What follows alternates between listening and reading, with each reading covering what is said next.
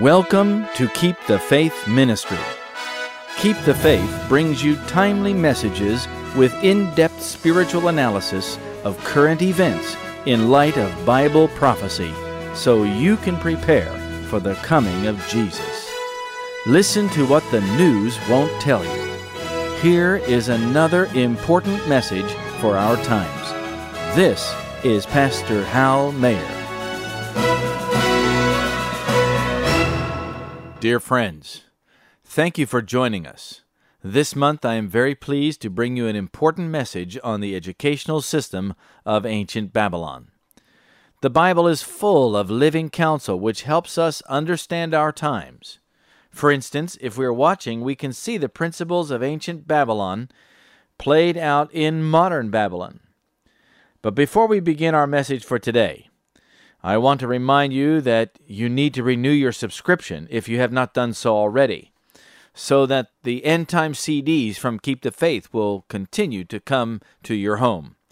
Please fill out the yellow card today and send it back to us immediately. We don't want to lose anyone that wants to continue to receive the messages packed with spiritual blessings and useful information for you in these last days. All of our subscriptions are free of charge with no obligation, though we greatly appreciate any support you can send. Also, please share these CDs with others and encourage them to sign up for their own subscription. One further suggestion is that you should visit our website. If you hear anything in the sermons that you receive from us each month that you would like to verify or document from publicly available sources, you will find links to all of our documentation included in the relevant sermon text online. It is easy then to go directly to the source. You will also find additional prophetic intelligence briefings online that are not on our sermon CDs for lack of space. Now, as we begin our message for today, let us ask God's blessing as we pray. Dear Father in heaven, thank you for your love and the sacrifice of Jesus in redeeming us from sin. Thank you for giving us victory over the adversary and all his minions. We know that in Christ's power and love, we can overcome all the forces of evil and live in the light of your commandments and the cross. As we study today, I pray that your Holy Spirit will enlighten our minds so that we will understand the principles that stand behind both ancient and modern Babylon. In Jesus' name, Amen. Let us begin today by reading a passage from Jeremiah chapter 5, verse 15. God doesn't do anything important to his church without revealing it through his prophets in ample time so that his people can repent and prepare. God was pleading with Israel to turn from their idolatry and backsliding and return to God. It was God's last call. Here is what Jeremiah said under the pen of inspiration in chapter 5, verse 15. Lo, I will bring a nation upon you from afar, O house of Israel, saith the Lord. It is a mighty nation. It is an ancient nation, a nation whose language thou knowest not, neither understandeth what they say. Jeremiah was writing for his own time and the time of Israel before their Babylonian captivity. But did you know that Jeremiah also wrote these things more for our time than his own? Listen to this interesting statement from God's last day messenger in the Signs of the Times, January 13, 1898. The prophets of God spoke less for their own time than for the ages to come, and especially for the generation that would live amid the last scenes of this earth's history. The Apostle Peter wrote of the prophets in 1 Peter 1, verse 12, Not unto themselves, but unto us did they minister. The message of Jeremiah is particularly relevant to those living in the very last days. Spiritual Babylon is rising, but most people don't want to hear of it. Leaders and people continue to follow after their own gods, gods of materialism, entertainment, popularity, fashion, indulgence of appetite, etc.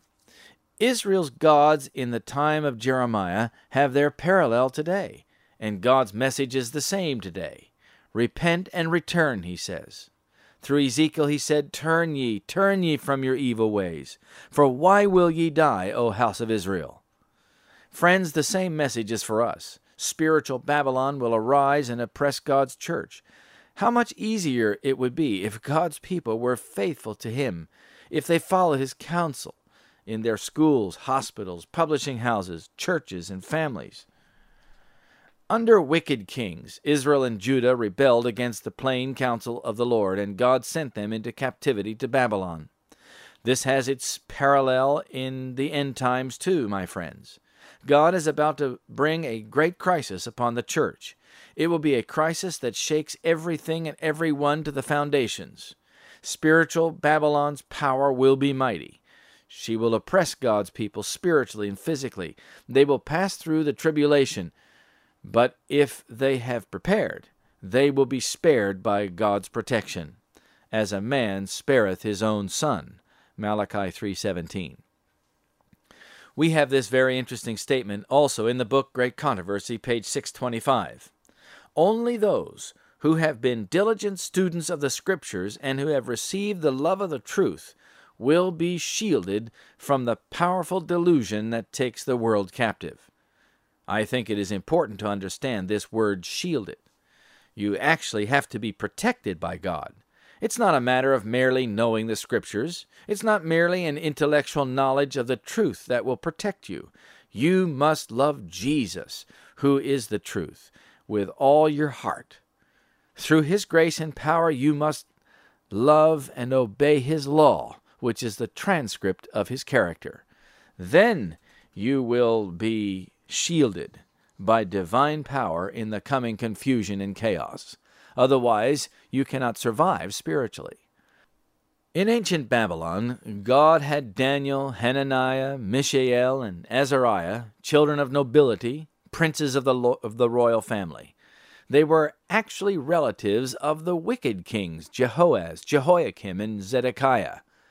These men purposed in their hearts, we are told in Daniel 1, verse 8, that they would allow nothing to defile their bodies or their souls. God worked miracles for them so they could honor Him. Similarly, today, there are those who are determined in their hearts to be faithful to the Lord Jesus Christ and choose to follow Him all the way in their daily lives. He will work miracles for and through them too. The book of Daniel is a book written for those living in the last days and is of great spiritual importance to us. It contains principles as well as prophecies. The principles of education revealed in the book of Daniel are given to help us survive the last days and withstand the enormous pressure that will be applied on God's people. If we ignore these principles, we do so to our own destruction. When Daniel and his friends, along with many other youth, were snatched from the shelter of their homes and taken to Babylon, they were put under the charge of Ashpenaz, master of the eunuchs. Now, in this crisis, the results of their spiritual training at home were revealed. There can be no doubt that the lifestyle and personal habits of Daniel and his three friends, such as pure food, clean thoughts, and physical exercise, gave the Babylonians reason to put them on the list of children in whom is no blemish, but well-favored, that is, physically sound and well-built. But their good looks and bodily health was not enough. Apparently, there was some preliminary testing that took place to see which of the young men had the ability to learn the language and the so-called wisdom of Babylon, and then offer wise counsel to the king. Whatever training Daniel and his three friends had in Jerusalem, it trained them enough to be given entrance to the schools of Babylon. Ashpenaz had to find out which of these young people were skillful in all wisdom and cunning in knowledge and understanding science, it says in chapter 1, verse 4. In other words, these chosen ones must have skill in discerning what is valuable knowledge and an ability to acquire it. They were also to be cunning in applying the knowledge they learned and understanding and how to classify and systematize it. Ashpenaz was impressed in the preliminary tests with their intellectual ability, and he ranked them with the best young people who would have had ability in them to stand in the king's palace. At this point, let me say a word about wisdom. There is a distinction between human knowledge and wisdom, and that which is gained from an experience with God. You cannot have this deeper knowledge without a walk with God every day. You can only have this when you earnestly plead with God for it, and then cooperate with God in your lifestyle so that He can pour His holiness into your soul. He makes you wise unto salvation, and you become wiser than you could be otherwise in earthly and spiritual matters. You know, by the still small voice, when to speak and what to say, and also when to be silent. But your heart must be trained to hear and understand God's voice. Otherwise, how can He prompt you to do the right thing when you're brought into an emergency? Babylon was the educational center of the world at that time. They had prestigious schools. Every great town had its library of clay tablets connected to the temple that was open to the public, which indicates apparently that the people were educated to read and write. King Nebuchadnezzar was highly educated and placed a high value on its attainment. We know this from Daniel chapter 1, verse 4. In fact, in this one verse of Scripture, we learn Nebuchadnezzar's views of education. Babylon was far in advance of the system that prevails today, even in the leading and most prestigious universities of the world.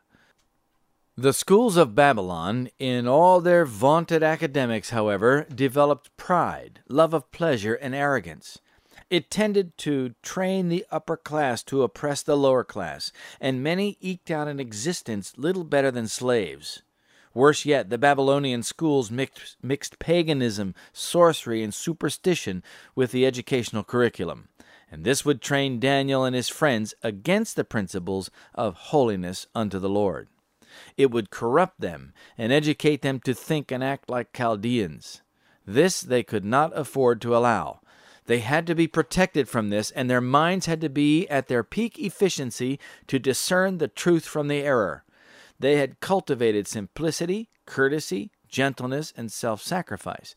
They were men of prayer, and they pled with God to protect them from corruption.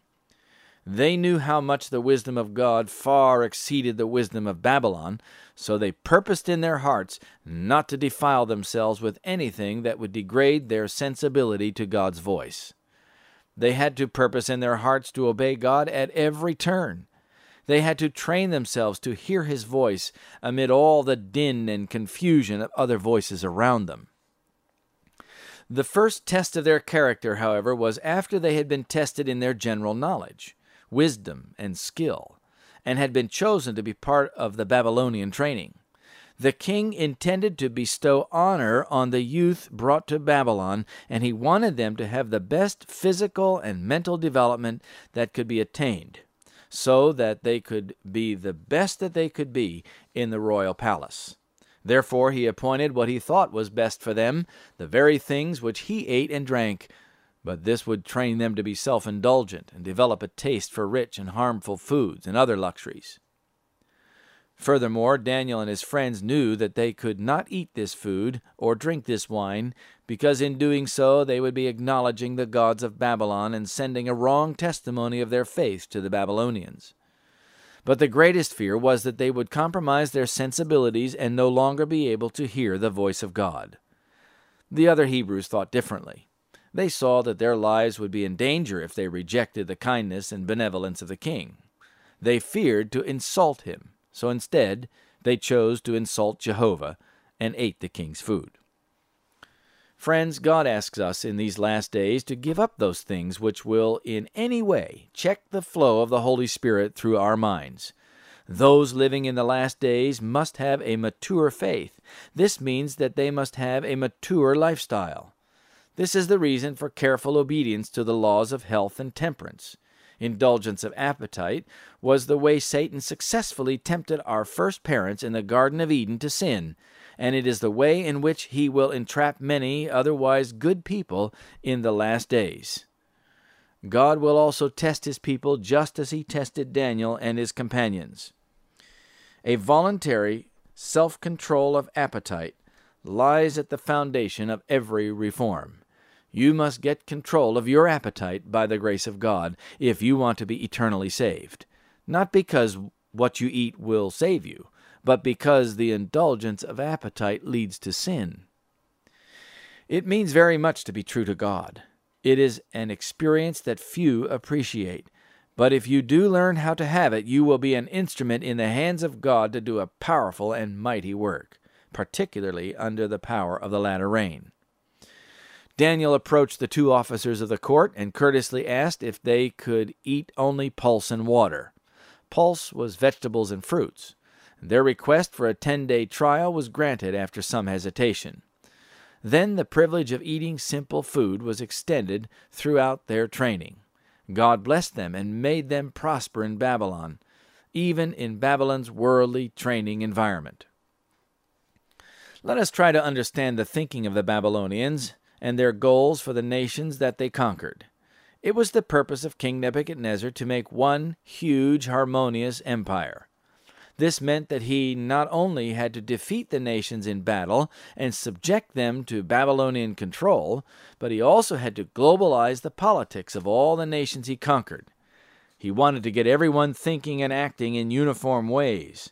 He was an ancient social engineer. He did three things. First, he established an imperial system of political order that included an intricate array of officials, including the princes, the governors, and the captains, the judges, the treasurers, the counselors, the sheriffs. They're all listed in chapter 3, verse 2 and 3. Many of these officials were these young leaders that Babylon had trained for service to the king.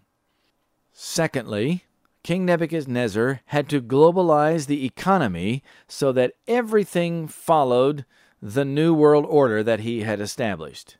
That's one of the reasons why the treasurers were all called to the worship of the great image in chapter 3. Notice that in this way the economy was directly connected to their religion. Thirdly, and ultimately, it was Nebuchadnezzar's purpose to bring about a global or empire-wide religion, a religious nationalism. This religion, like so many other pagan religions, was rooted in the worship of the sun. The religions of other nations had to be ecumenically harmonized with Babylon's religion, and once that was accomplished, everyone could worship at the same shrine or in the same way. Many of these religions were not that far removed from Babylon's religion. They worshiped the sun god. They had similar rites, rituals, feasts, and festivals. They were relatively easy to integrate. But the Jews were a different story. Their religion was so different that it was a much more challenging task. Perhaps the greatest distinction was the keeping of the Sabbath. Let me point out that this is paralleled in modern Babylon. The conquest today is not with arms and missiles, tanks and bombers. It is with craft, manipulation, policy, and politics on a global scale. The papacy is encouraging and assisting world political leaders in establishing a modern empire under the Babylonian principles of worship that are essentially the same as ancient Babylon, including political, economic, and religious globalism. It involves the worship of the sun god, as represented in the symbols of Roman Catholicism, and in the methods of worship used in her churches, and in particular, Sunday worship. Modern social engineers, such as world elites and globalists, like their ancient counterparts, want to establish a world government or another world empire that will once again assimilate all nations, kindreds, tongues, and peoples into one common principle of worship. They want one world government, one world economy, and one world religion. And the papacy is skillfully positioning herself to manage the new empire, at least from behind the scenes. That's what the Scripture tells us there in Revelation 13 and 18. There is arising a new religious nationalism, and those who aren't going along with this new global agenda will be considered to be disloyal citizens. More importantly, those that don't go along with the universal Sunday laws will find themselves in prison, in torture chambers, and under other forms of persecution. For Rome is preparing, we are told, to revive her former persecutions in the secret recesses of her massive institutions. That's from the book Great Controversy, page 581.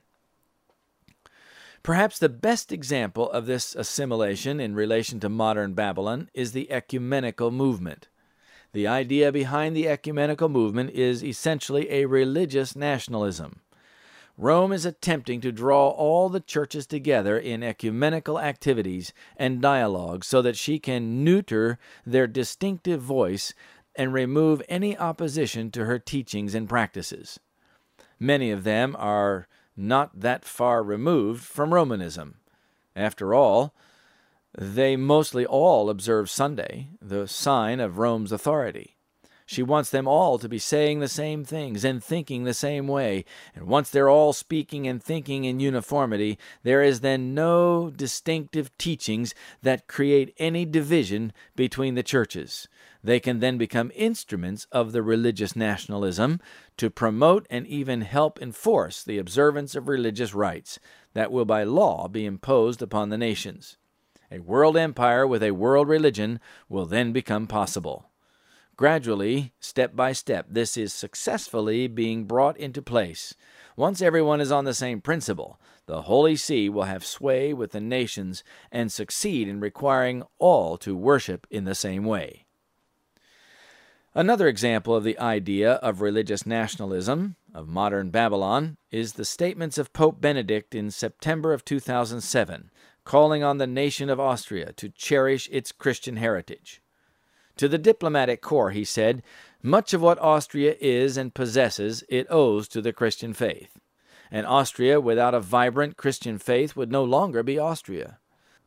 During his homily at Mass while visiting the shrine at Mariazell, he added the one element upon which Rome intends to unite all the nations, and which is the key ingredient of Babylon's religious nationalism, Sunday observance.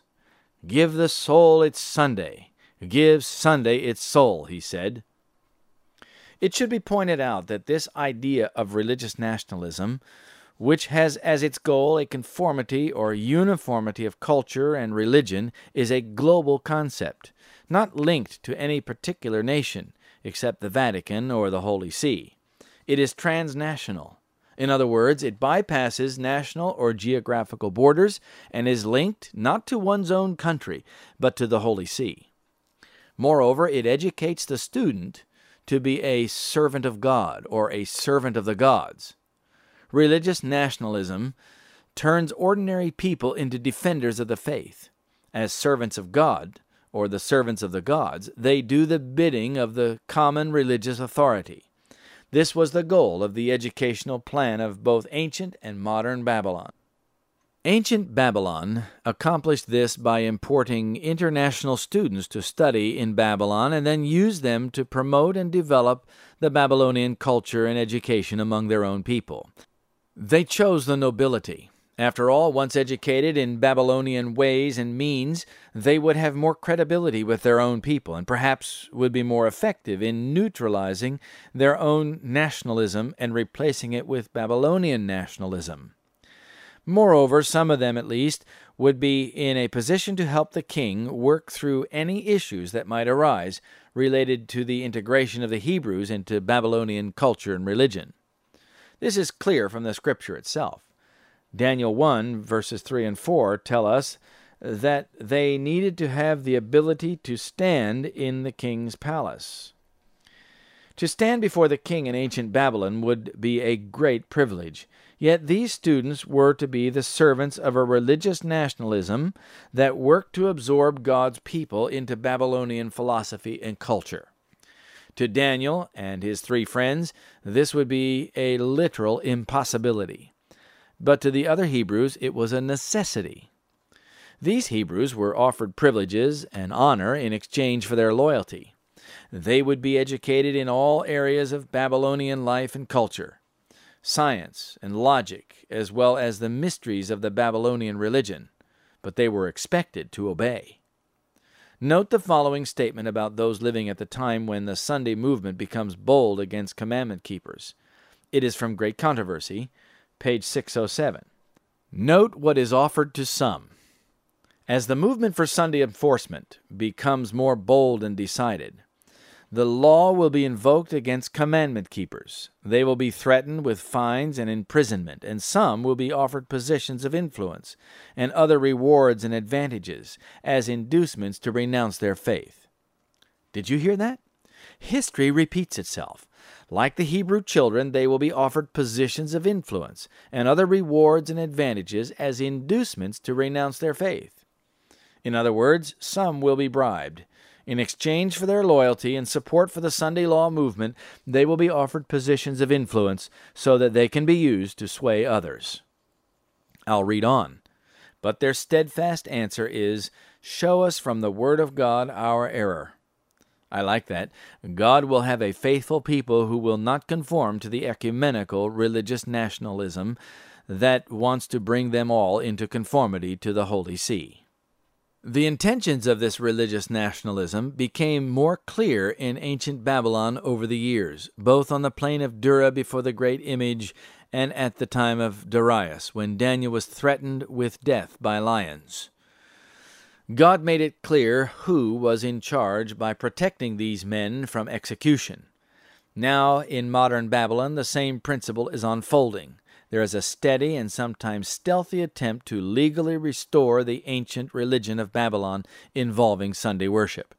Again, there will be an attempt to educate God's people in the ecumenical way. You can see it happening in many parts of God's church today. Yet there will be those who will refuse to go along with it, though sadly, many will accept this uniformity to avoid the disadvantages. There is yet another idea in this principle of religious nationalism. Ancient Babylon, as an empire, was concerned about all the nations and tongues and peoples under its rule. Babylonian education, culture, and religion was for the common good, for all people, and therefore needed to be brought to them, if not by persuasion, then by force. Modern Babylon, by comparison, has the same idea. The brotherhood of humanity, as it is called, is in a struggle against the evil in the world. The best and only solution, according to the papacy, is to homogenize or conform all people of all races and all nations into one system of understanding. This would prevent wars, conflicts, and schism, and promote the common good united under one God, the Pope of Rome. In this idea is contained the principle of wealth redistribution for the benefit of the poor. The idea of the common good is that all members of society work together for the benefit of all. It is a socialistic concept that requires a centralized global authority to control the politics, economics, and religion of the empire according to moral principles guided by the religious authority, just as in ancient Babylon. In this system, each individual helps all, and the collective society helps the individual. While there is some good in this principle, there is a dark side. In an evil world, the empire is controlled by a few elite men who are determined to conform everyone to certain principles that defy the law of God. This is where the problem was for Daniel and his 3 friends, and this is the problem for God's people in the last days. Today, modern Babylon is again advocating a global authority to guide the economics and politics of the world according to moral principles, principles which the Holy See is positioning herself to define as the moral authority of the world. She works with the merchants of the earth, such as the central bankers, and the kings of the earth, or the rulers, to engage them in the process of restructuring the global economy. The Holy See works with the nations to promote a globalism that enhances her position as the spiritual mother of all.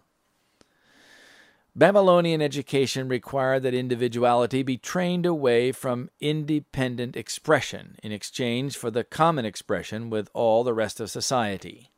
Hebrew education was exactly the opposite because it trained the individual to exercise his independence and individuality. Without this independence, the Hebrew system would not flourish. God's plan was to educate his people to think for themselves, reason from cause to effect, and develop a love and loyalty to God that prevented apostasy both on an individual basis and on a church-wide basis. The human tendency to conform was always at odds with the principle of a divinely guided individuality. Modern Babylon attempts to do the same as ancient Babylon by training the individual to think like everyone else and conform to social norms that limit or prevent certain types of individual expression. If you do not conform to these demands, you are ostracized, unrecognized, and unacknowledged. The training of Babylon was rather elaborate. It involved many disciplines from sciences, math, languages, political science, history, law, military strategy, to public affairs and religion or theology. But it also involved training in observation, judgment, prudence, and discernment. It also taught its students how to think in the Babylonian way. It was considered that 3 years would be sufficient time to acquire these skills if the candidates had sufficient aptitude. They also had to learn the difficult and complex Chaldean and Aramaic languages. This was foundational to all other studies. Their training likely involved mental exercises like solving puzzles or riddles, etc. During their specialized education, the trainees covered a lot of ground and applied themselves diligently and mastered it. Moreover, they learned to articulately transmit that knowledge to others. Also, Babylonian astronomers had reached a very high degree of development. They could, for instance, predict both lunar and solar eclipses by computation. Their mathematical skills were also highly developed. They used formulas that were as advanced as the Greek mathematicians. Moreover, the Babylonians were good architects and builders, as witnessed by the famed hanging gardens and beautiful building designs discovered by archaeologists.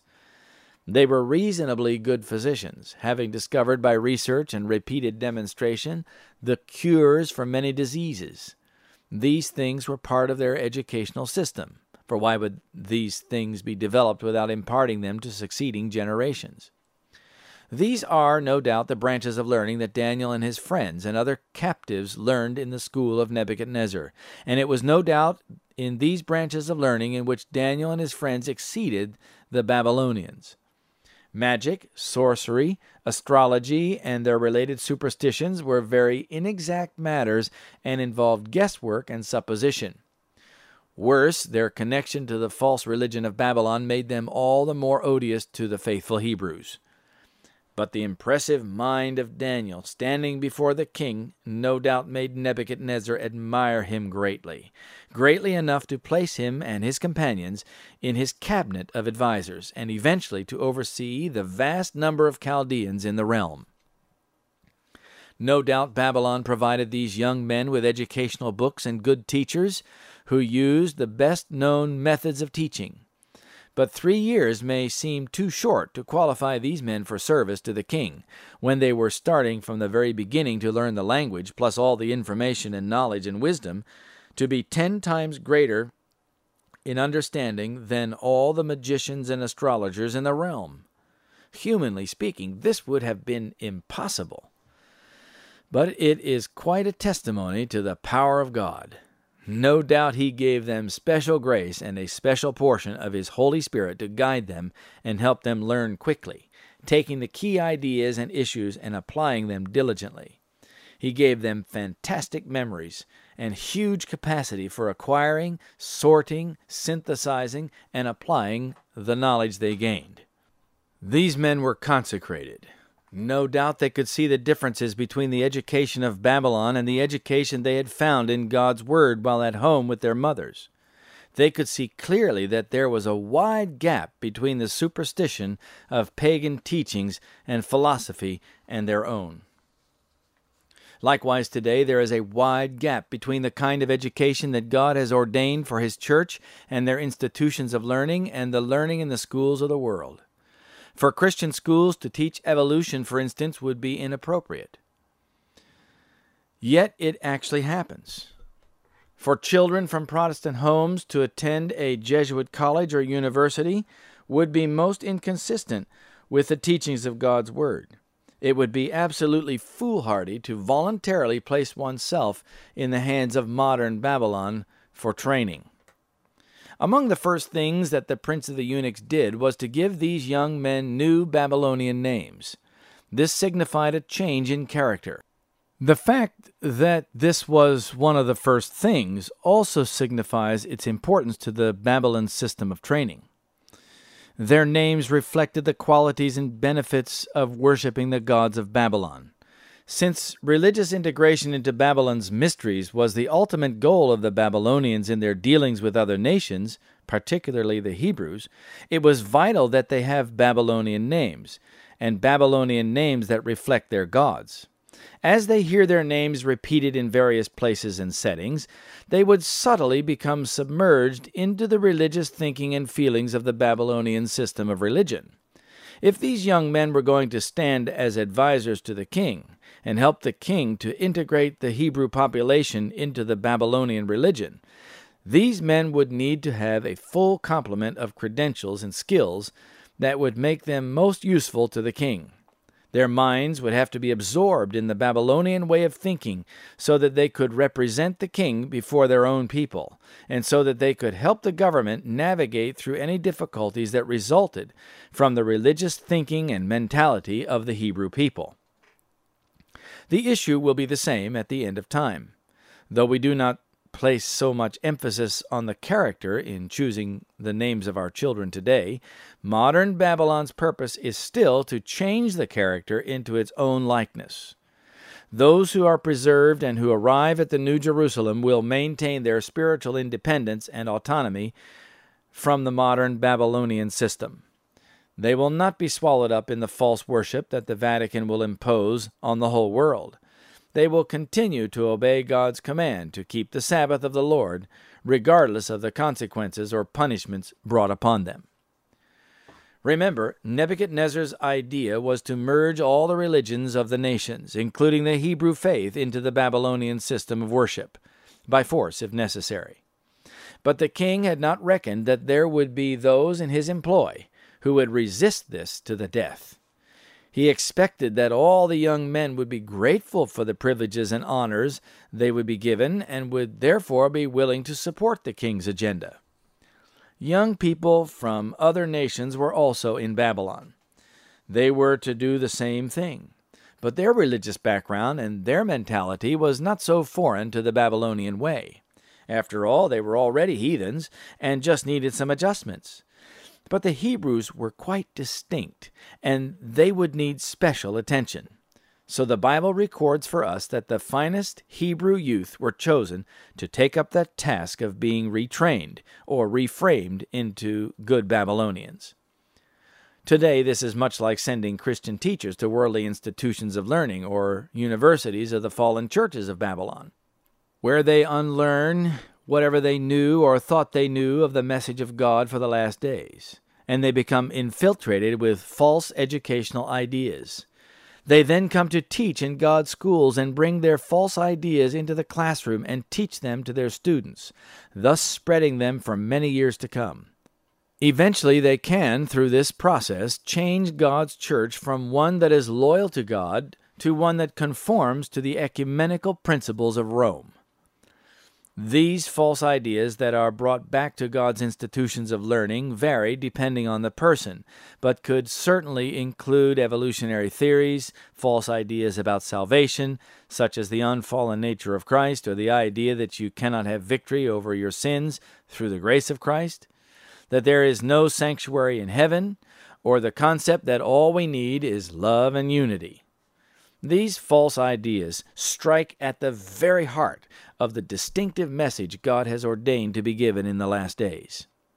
Satan's plan was to get these Hebrew young men to compromise so that they would be unable to stand firm to principle and be unable to maintain the distinctives of the Hebrew faith in heathen Babylon.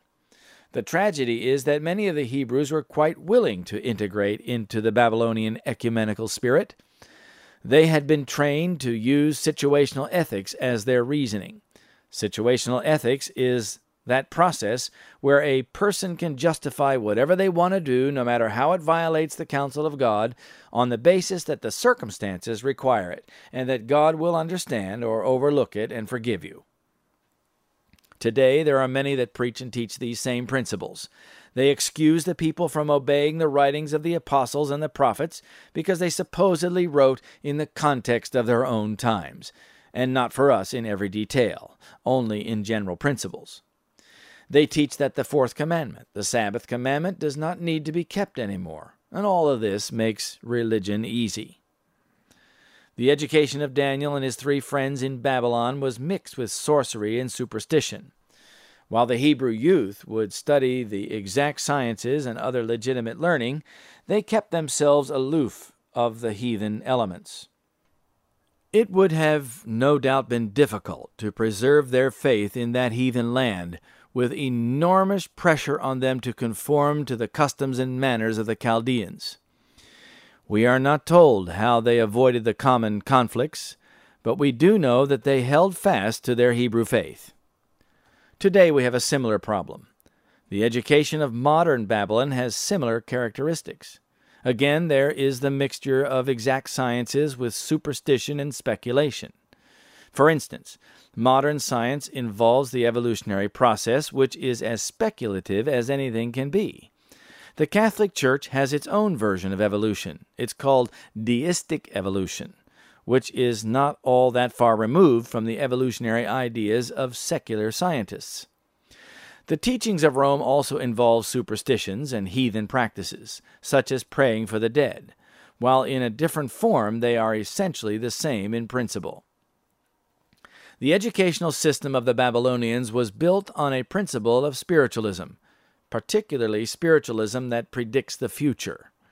The Babylonians were involved in divining the future by comparing the livers of dead beasts with clay model livers, or by watching how arrows fall, or by the pattern of oil spreading as it is poured on water. These magicians, astrologers, and other diviners also interpreted dreams through incantation formulas, and by asking advice of the spirits of the dead. They were very interested in the future and sought guidance from the spirits so that they could navigate the future successfully. Their educational system was deeply embedded with these principles. While Daniel and his friends avoided this sort of nonsense, they were nevertheless surrounded by it and learned very quickly of the interest that the Babylonians had in prognostications of the future. This placed these men, and particularly Daniel, in a position to see the need of a true understanding of the God who reveals all necessary secrets through his prophets. God, meanwhile, was setting Daniel in place to be his prophet in Babylon. He placed Daniel close to the principles of spiritualism so that he could learn how the Chaldeans thought and how to talk to them and help them understand the true God. Moreover, Daniel was destined to rule over these Chaldeans and would have a need to understand their mentality. Human beings naturally want to know the future, since they cannot see beyond the present. They need prophecy to enlighten and guide them, and because God created man with this desire or need, he also provided prophecy in the Word of God so that he can understand what is coming. That is one of the reasons why prophecy is in every book of the Bible. Satan also has his way of dealing with this innate desire to know the future. Many are led to the wrong places for a knowledge of the future, and they will pay good money for the information. There are abundant false prophets and abundant false interpretations of prophecy. If they would just diligently study their Bibles, God's people would have a knowledge that surpasses the mixture of false ideas that abound in our day. If we purpose in our hearts to live the way Daniel lived, we would be able to discern the subtle mixture of truth and error in most systems of philosophy. Modern Babylon, my friends, is much the same today. Spiritualism is one of the key principles developed in the last days, and modern spiritualism is presented in a very attractive form. Many people, for instance, believe that the spirits of their dead relatives are hovering over them, or that they can feel their presence in the room with them. Moreover, many more are simply placated by spiritual leaders, priests, and pastors who tell them that everyone is going to be saved and that they don't need to worry themselves about the future. Or they are told that so long as they are baptized in the church, they will be saved. Notice that when they were tested by the king, he found these 4 men 10 times better than all the magicians and astrologers that were in all his realm. This tells us that apparently Nebuchadnezzar's expectation was that eventually, as these men got more experienced in the Babylonian ways, they would be involved in the speculative and superstitious knowledge of Babylonian spiritualism and the divining of the future, and guide him through difficult passages in his leadership as king. But Daniel had something infinitely better. He could offer the king a knowledge of the future rooted in the infallible and unchangeable Word of God. As God's prophet, he could guide the king concerning the future with certainty, quite unlike those Chaldean diviners. But perhaps we can learn from the story why Daniel and his friends survived. First, they had educated themselves to have a firm resolution to remain true to God. Daniel purposed in his heart. This was more than a mere passive desire. They actively willed to do the right and shun the wrong. Victory was only possible by the right action of the will. Second, their dependence on God brought upon them the power of Jehovah. In chapter 2, verse 28, Daniel said to the king, "But there is a God in heaven that revealeth secrets." These Hebrews knew that they had to work diligently and that human effort was necessary, yet they knew that it would be worthless if they did not rely on God for power. Third, they refused to blunt their spiritual and moral powers by indulgence and appetite in even one single instance. This was vital to their success. And fourth, they maintained a consistent prayer life. Victory cannot come in life without consistent prayer for wisdom to navigate the difficulties and temptations. Little did Nebuchadnezzar realize who was standing before him during the final exam. Here was a representative of the God of heaven, the God he did not know, the God whose will he was unknowingly fulfilling. Daniel and his friends excelled in Babylon by being faithful to God. When modern Babylon reaches its peak of power, will God have people alive that will again stand for truth and righteousness? Will he have Daniels whom he can bless with important responsibilities? The lesson of the educational system of Babylon is put on record because it is God's object lesson for us today. The relation of the Jews to Babylon is the same that God's faithful people, the true Israel, have to the modern churches of our day. The sins of ancient Babylon will be repeated today because the educational system today is the same. It exalts the human through sports, through the honors system, through modern philosophy, evolutionary science, superstition, entertainment, and much, much more. But friends, I pray that you will purpose in your heart not to be defiled by Chaldean teaching and Babylonian living. The call today is to come out of her, my people, that ye partake not of her sins, and receive not of her plagues. Let us pray. Our Father in heaven, we see the developments of modern Babylon in our day, attempting to get everyone to conform to the worldly and corrupted principles of thinking.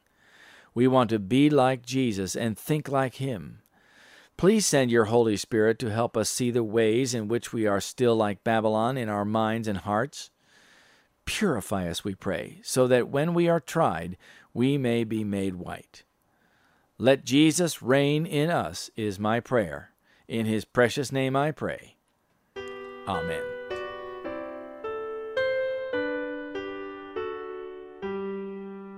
Oh, let me walk with thee, my God, as Enoch walked in days of old.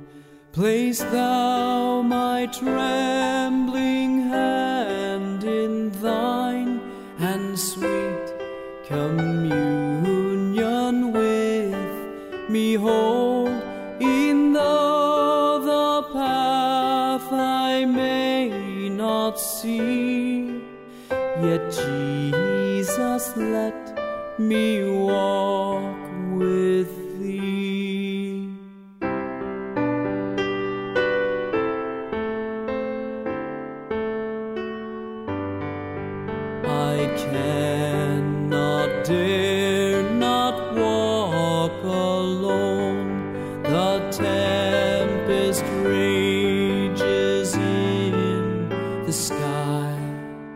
1,000 snares beset my feet, 1,000 foes are lurking nigh.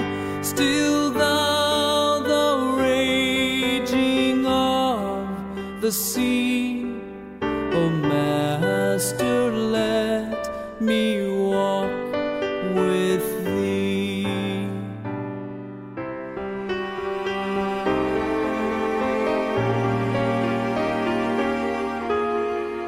If I may rest my hand in thine, I'll count the joys of earth but loss, and firmly, bravely journey on.